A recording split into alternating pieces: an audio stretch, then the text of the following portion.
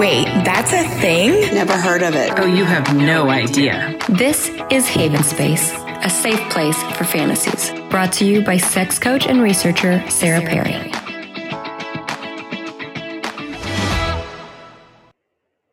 Hi, folks. This is Sarah Perry, sex coach and researcher, and I'm here with my friend Dana Hamilton, who I met at the Asex conference a few years ago, and who is an amazing person that I wanted to introduce you to. So, do you want to introduce yourself?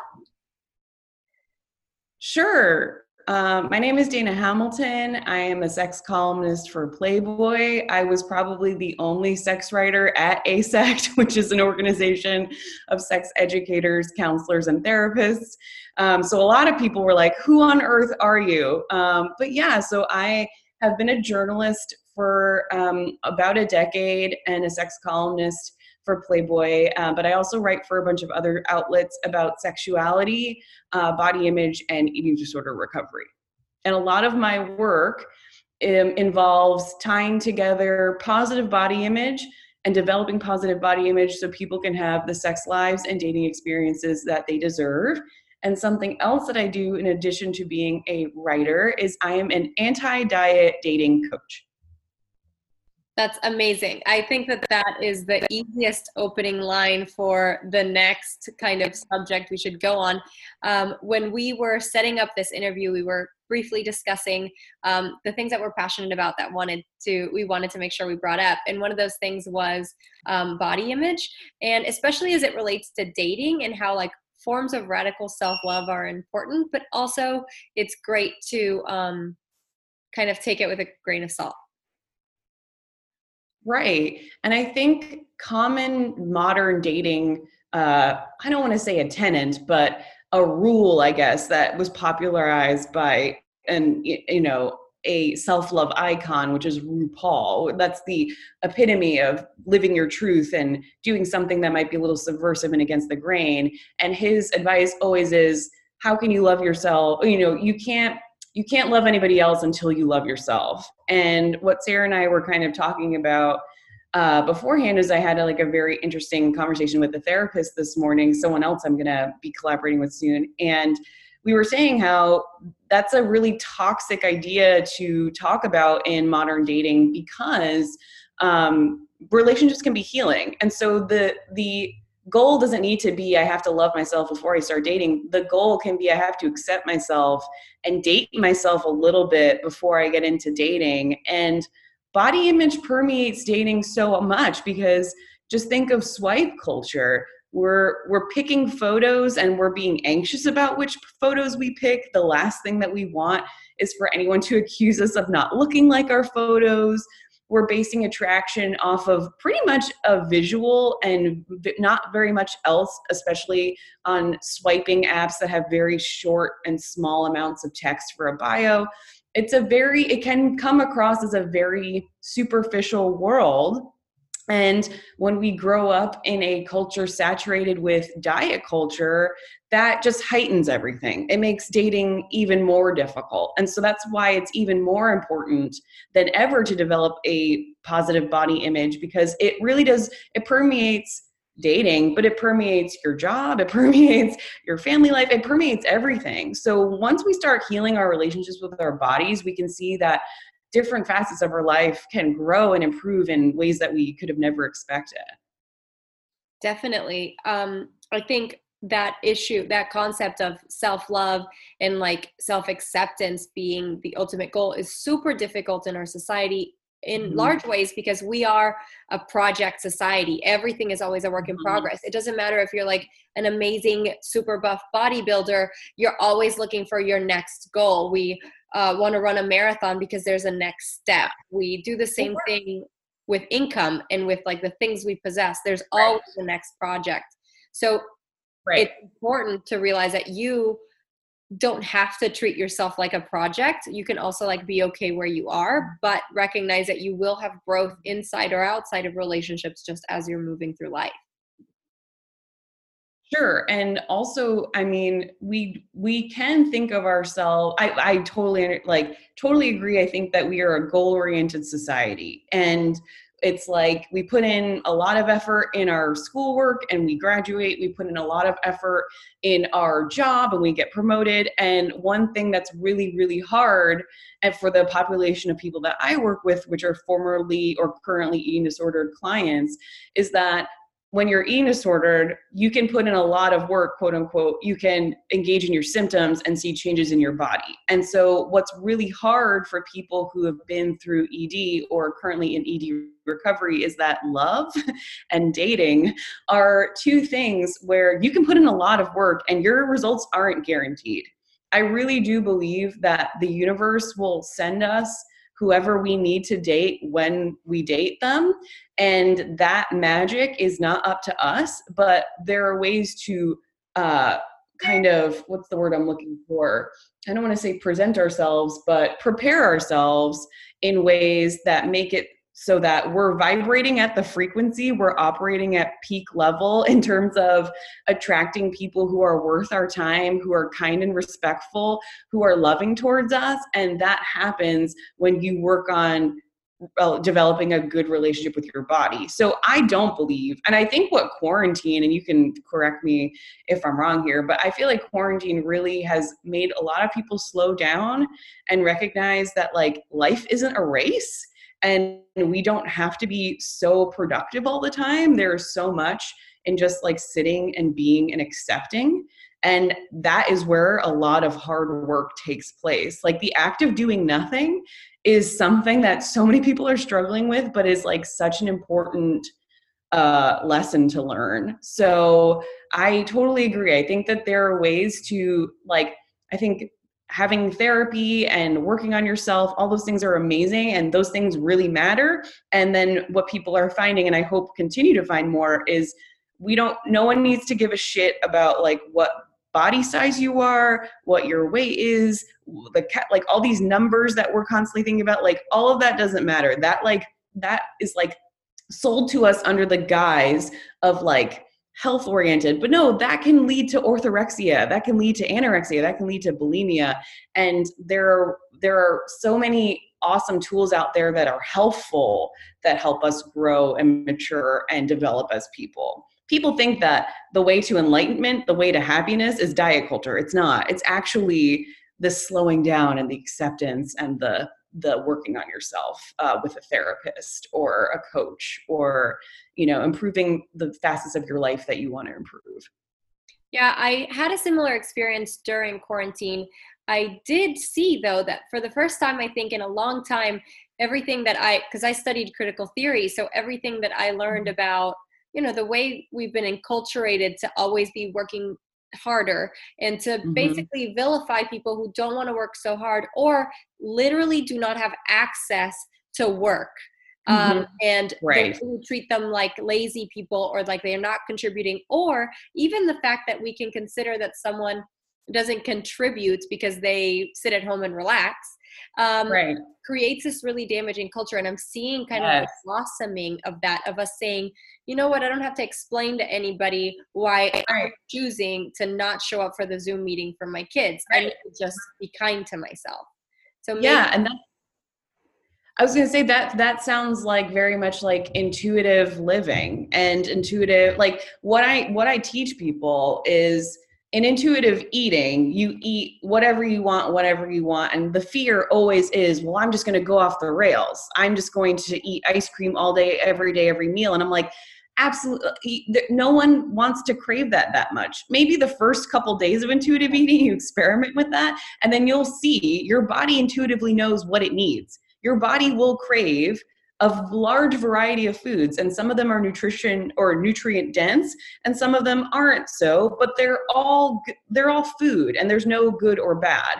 And so with quarantine, it's like, you don't want to take that call, you don't really have to. You don't feel like moving today, you don't really have to. And that the idea of a super like regimented, disciplined life is like the way to go. It's like, no, honoring what your body wants and what your body needs translates into so many facets. And obviously it's going to translate to sex. How could it not? And what is more beautiful than having intuitive sex with people that you're intuitively dating? You're only showing up for people who are worth your time. You're only showing up for people who are kind, considerate, respectful, communicative. And that's the thing. I really want it to be a quality over quantity. And most dating coaches are like, your success is measured by how many dates you go on and how many people match with you and how many messages you get. And I'm like, that's cool. Are you having any fun? Like, I would much rather you have one match who you absolutely adore and you go out on 3 dates in a year and they're all banging dates, then burning yourself out with 100 dates with people you feel meh about, you know? Yeah. So I think that there's so much overlap between intuitive living and all these lessons that we're learning. And I hope that people take them with them when all of this is over. Yeah, I do have that hope also. We touched earlier when we were like prepping for the call on certain terminology that can be really damaging to people. And I find that sometimes we tend to like create better language only around specific people. And in an effort to curb that, I'd like to kind of talk to my audience about what is better language that we should all be using all of the time, that is sensitive and that is inclusive. And if you can tell us some terms that are probably good terms to start using instead of other terms that we've probably heard before, that would be amazing. Sure. Yeah. So I work a lot with people in the fat positivity community. And I also work with a lot of people in the body positivity community. And what people don't really know is that if you look on Instagram and you look through all these body positive accounts, one thing you'll see many of them have in common, they are thin white women who are showing off their one belly roll. Fucking congrats. Like, it's just, which is so unfortunate because this movement was started by people in Black and brown bodies, by people who are disabled, who are in the disability community, people who are in larger bodies. And it's those 3 groups of people asking to be treated like humans. And so it became this like weird self-love catch-all, but actually it is a social justice movement started by people who do not look like me. And I am a straight-sized, cis, not hetero, but like I'm a cis woman. So, but this movement was created for people who didn't have access to spaces. You can still be discriminated against for being in a larger body in some states in our country currently.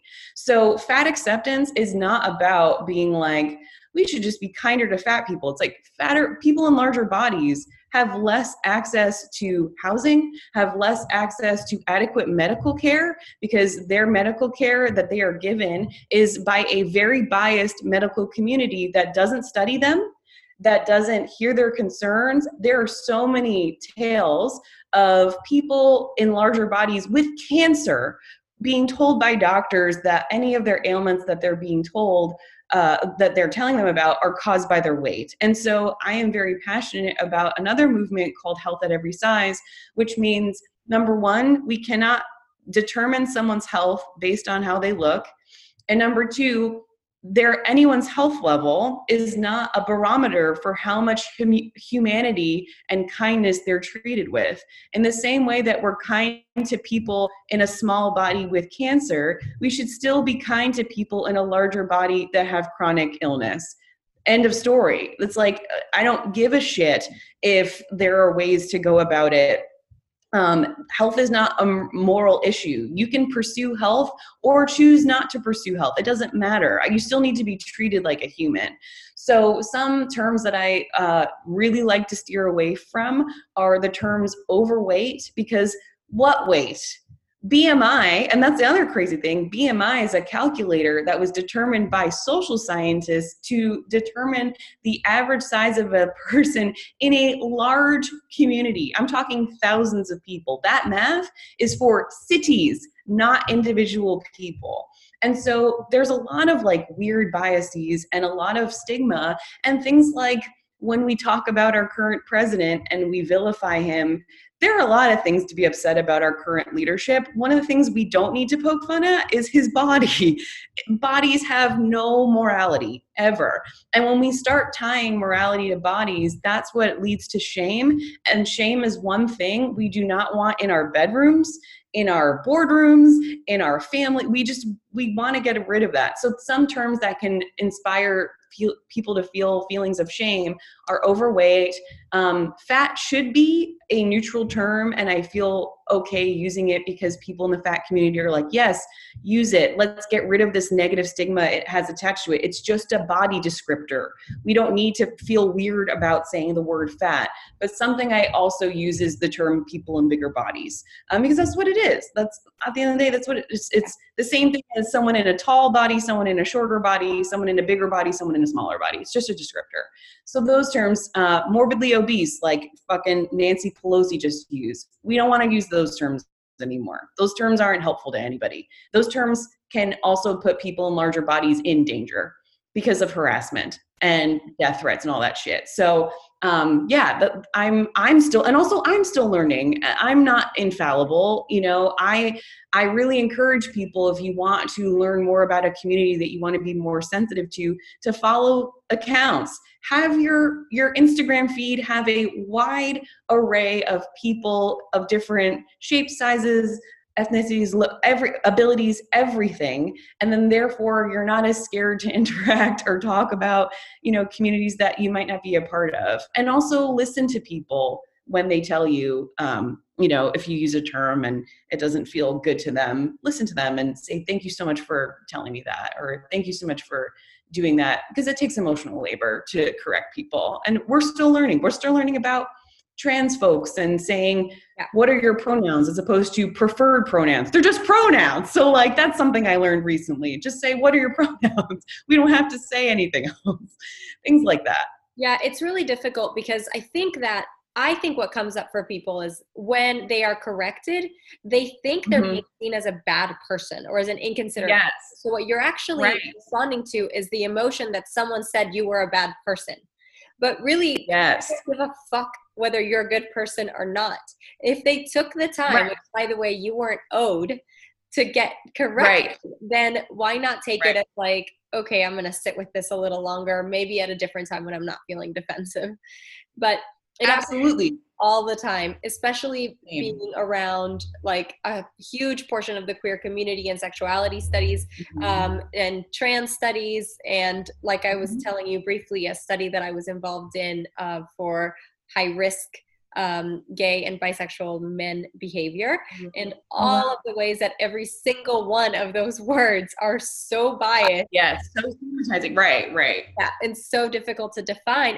And even inside of the sex ed and sex research community, we are all finding ourselves super biased. Mind you, a lot of the research communities are very privileged and of a demographic that is privileged. So like high income, light skinned, penis owning people, especially are the ones that tend to be high up in academia and are the ones that are receiving funding for research. So it's super complicated to kind of unpack all of that and be able to have these conversations with people who don't have like the credentials, but every bit as much the life experience to actually educate people on how we go about doing these things and creating good language.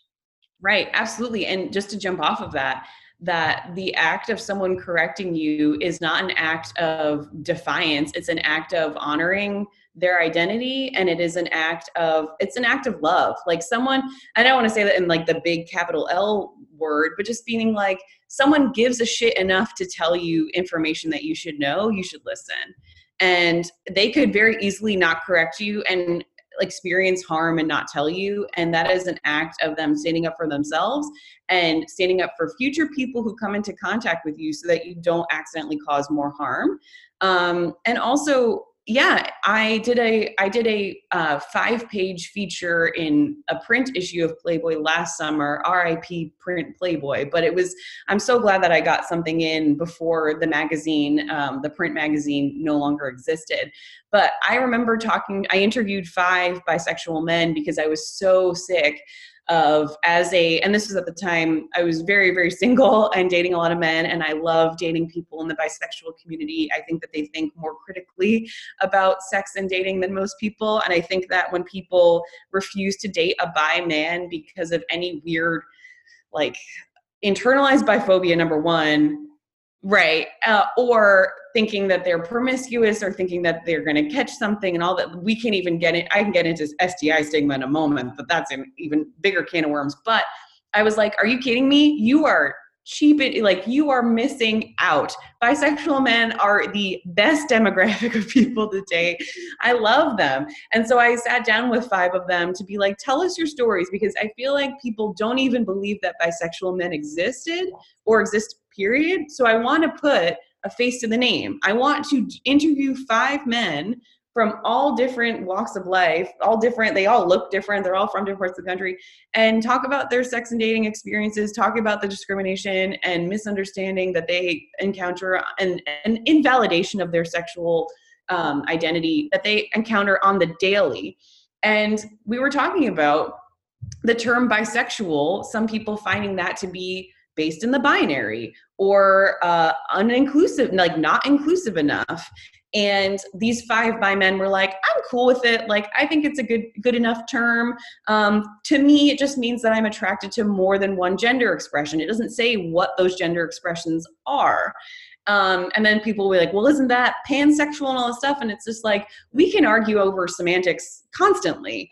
And as long as we're not being, awful to our community, because what I found, which I didn't anticipate, and I'm so glad that I learned now, is that bisexual people feel really alienated from the straight community. They also feel really alienated from the LGBT community, even though they are the fucking, like, 3rd letter in that acronym. There's a whole letter, like, given to them or, ascribed to them, and they can't even find solace in their own community because of this nitpicking of terms.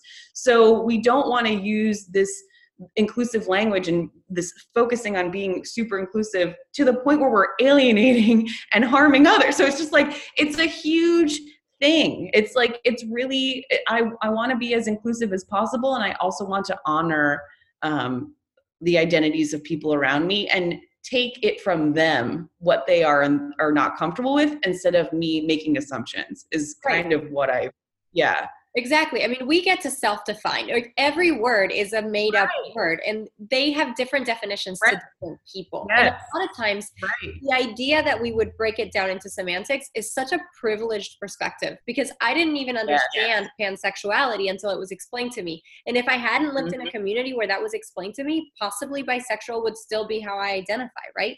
And we use these labels to define people, but labels are actually meant to describe. They're not meant to define. So because same thing with the privilege of academia, just because you don't know a word and don't have the language for something doesn't mean that that's not your lived experience. And it's really difficult, because once you do have language for things, it's like the world can come alive in a different way. The same way as communities shape their language to give them direction differently in life, or express emotions that we don't have names for.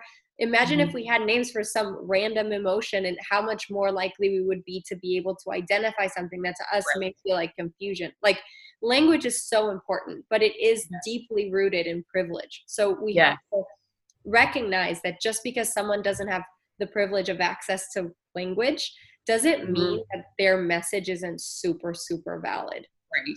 And that was something that I wrote about for Playboy.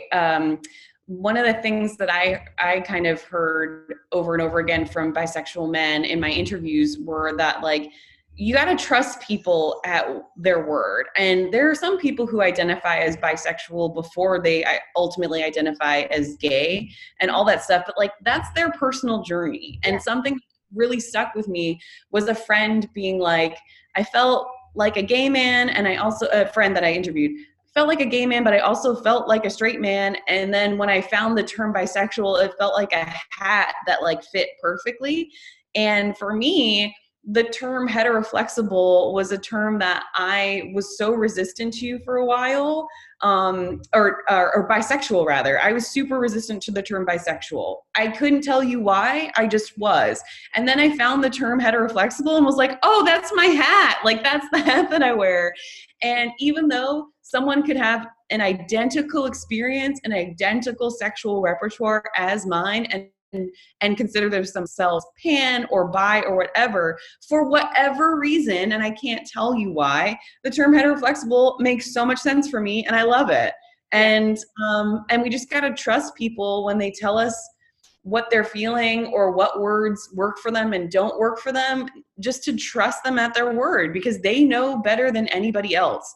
We just need to trust people when they're using describers. They're allowed to use whatever describers they want. We're not supposed to correct people. I've had so many people correct me and be like, well, you're bi. And I'm like, well, that's funny. I'm not. Are you me? You don't know, so. Yeah, I hear you. Definitely.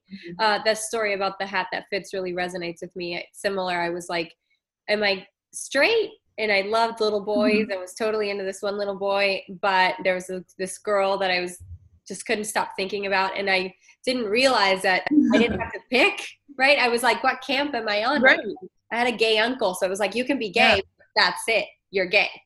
So I totally resonate with that. I do want to jump off, and we don't have a ton of time left, at least on this, but we'll have to definitely continue the conversation somehow. I want to kind of close off on how sex can then become something that is part of a healing journey. Not only when it comes to eating disorders, yes, especially when it comes to like learning radical self-love, but coping also. Can you tell me some of your experience in that? Yeah. So I think that sex can be a very healing tool in self-love and self-acceptance. And I'll start talking about how I got into it, and then I'll kind of launch into how I'm helping other people with it. But yeah, my recovery definitely felt like a long list of things I could no longer do, a long list of symptoms that I could no longer engage in. And I was like, cool, so I can't over-exercise anymore. I'm not allowed to binge. I'm not allowed to purge. I'm not allowed to restrict. I'm not allowed to do any of these things that I've been doing for 6 years. Like, what else is left? Those things used to be my whole life. And then I realized, I really need to get connected with my body again. And so I started really not experimenting, but just exploring masturbation as a self-soothing tool. And it is the earliest self-soothing tool that we're given as kids. And why can't we go back to something that makes us feel good in our bodies, something that is kind to us? I legitimately describe masturbation as a self-massage, in the same way that if I have a hard day and I want to squeeze my shoulders or my neck or whatever and release some tension, I can also massage my clitoris and like bring about a feeling of joy and stress relief and all that good stuff. And so if we're going to take that principle and just apply it to going from solo sex, because that is what masturbation is, it's just sex with ourselves, to inviting another person in on the journey and doing this kind of straddling between, I'm going to give myself pleasure and prioritize my own pleasure, but I also need to care about the pleasure of another person now. It can be so healing to explore your body and feel good in it, and then also explore those feelings of someone being turned on by your body, of someone finding you desirable and attractive, and not in a way that we're going to define who we are or how we are based on if someone finds us attractive or not. But my philosophy is, instead of the capital the one, that doesn't exist. There are multiple ones, and not even as a non-monogamous individual, which I identify as, but I have also identified as monogamous. And I believe that in your home state, there are thousands of people who want to date you. In your country, there are tens of thousands of people who want to date you. And in a world of 8 billion people, there are millions of people that you could build a very healthy, kind, loving relationship with. So we don't need to focus on the scarcity mindset of it's one or no one. And so I do think, and we were touching upon this too, that this fetishization of bodies can be empowering, feeling desired feels good. It only becomes a problem when we base our entire like identity around this thing of being desired by other people. But it's a healthy thing to feel desire and to feel desired by others. It is a good feeling. And I think that sex can be absolutely powerful. I think sex can change lives. I think that there is validity in a myriad of different sexual experiences. I think that there have been one-night stands in my life that have been life-changing. I think there have been 2-month flings that have been valuable and wonderful. And then there have been monogamous longer term dynamics that have been, have taught me a lot about myself or enriched my life in some way. And so I think this demonization of casual sex is really harmful, because I think that there is validity and joy to be found in things that are temporary. Because at the end of the day, everything changes.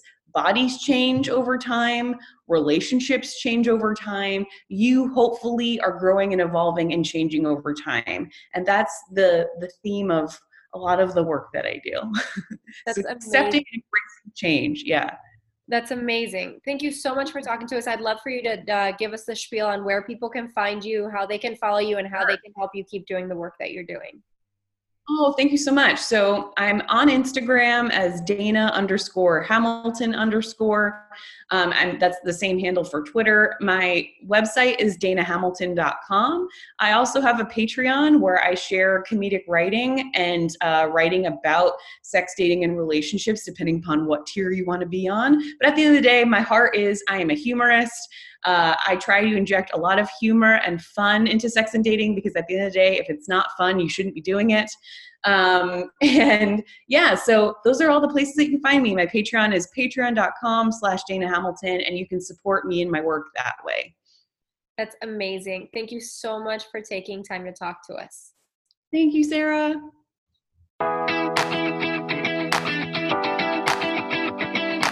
This has been another podcast of Haven Space. Don't forget to follow us on Instagram at Haven Space by Sarah and on Facebook at facebook.com/Haven Space by Sarah. If you enjoyed this talk, consider becoming a patron and helping fund more talks like this in the future.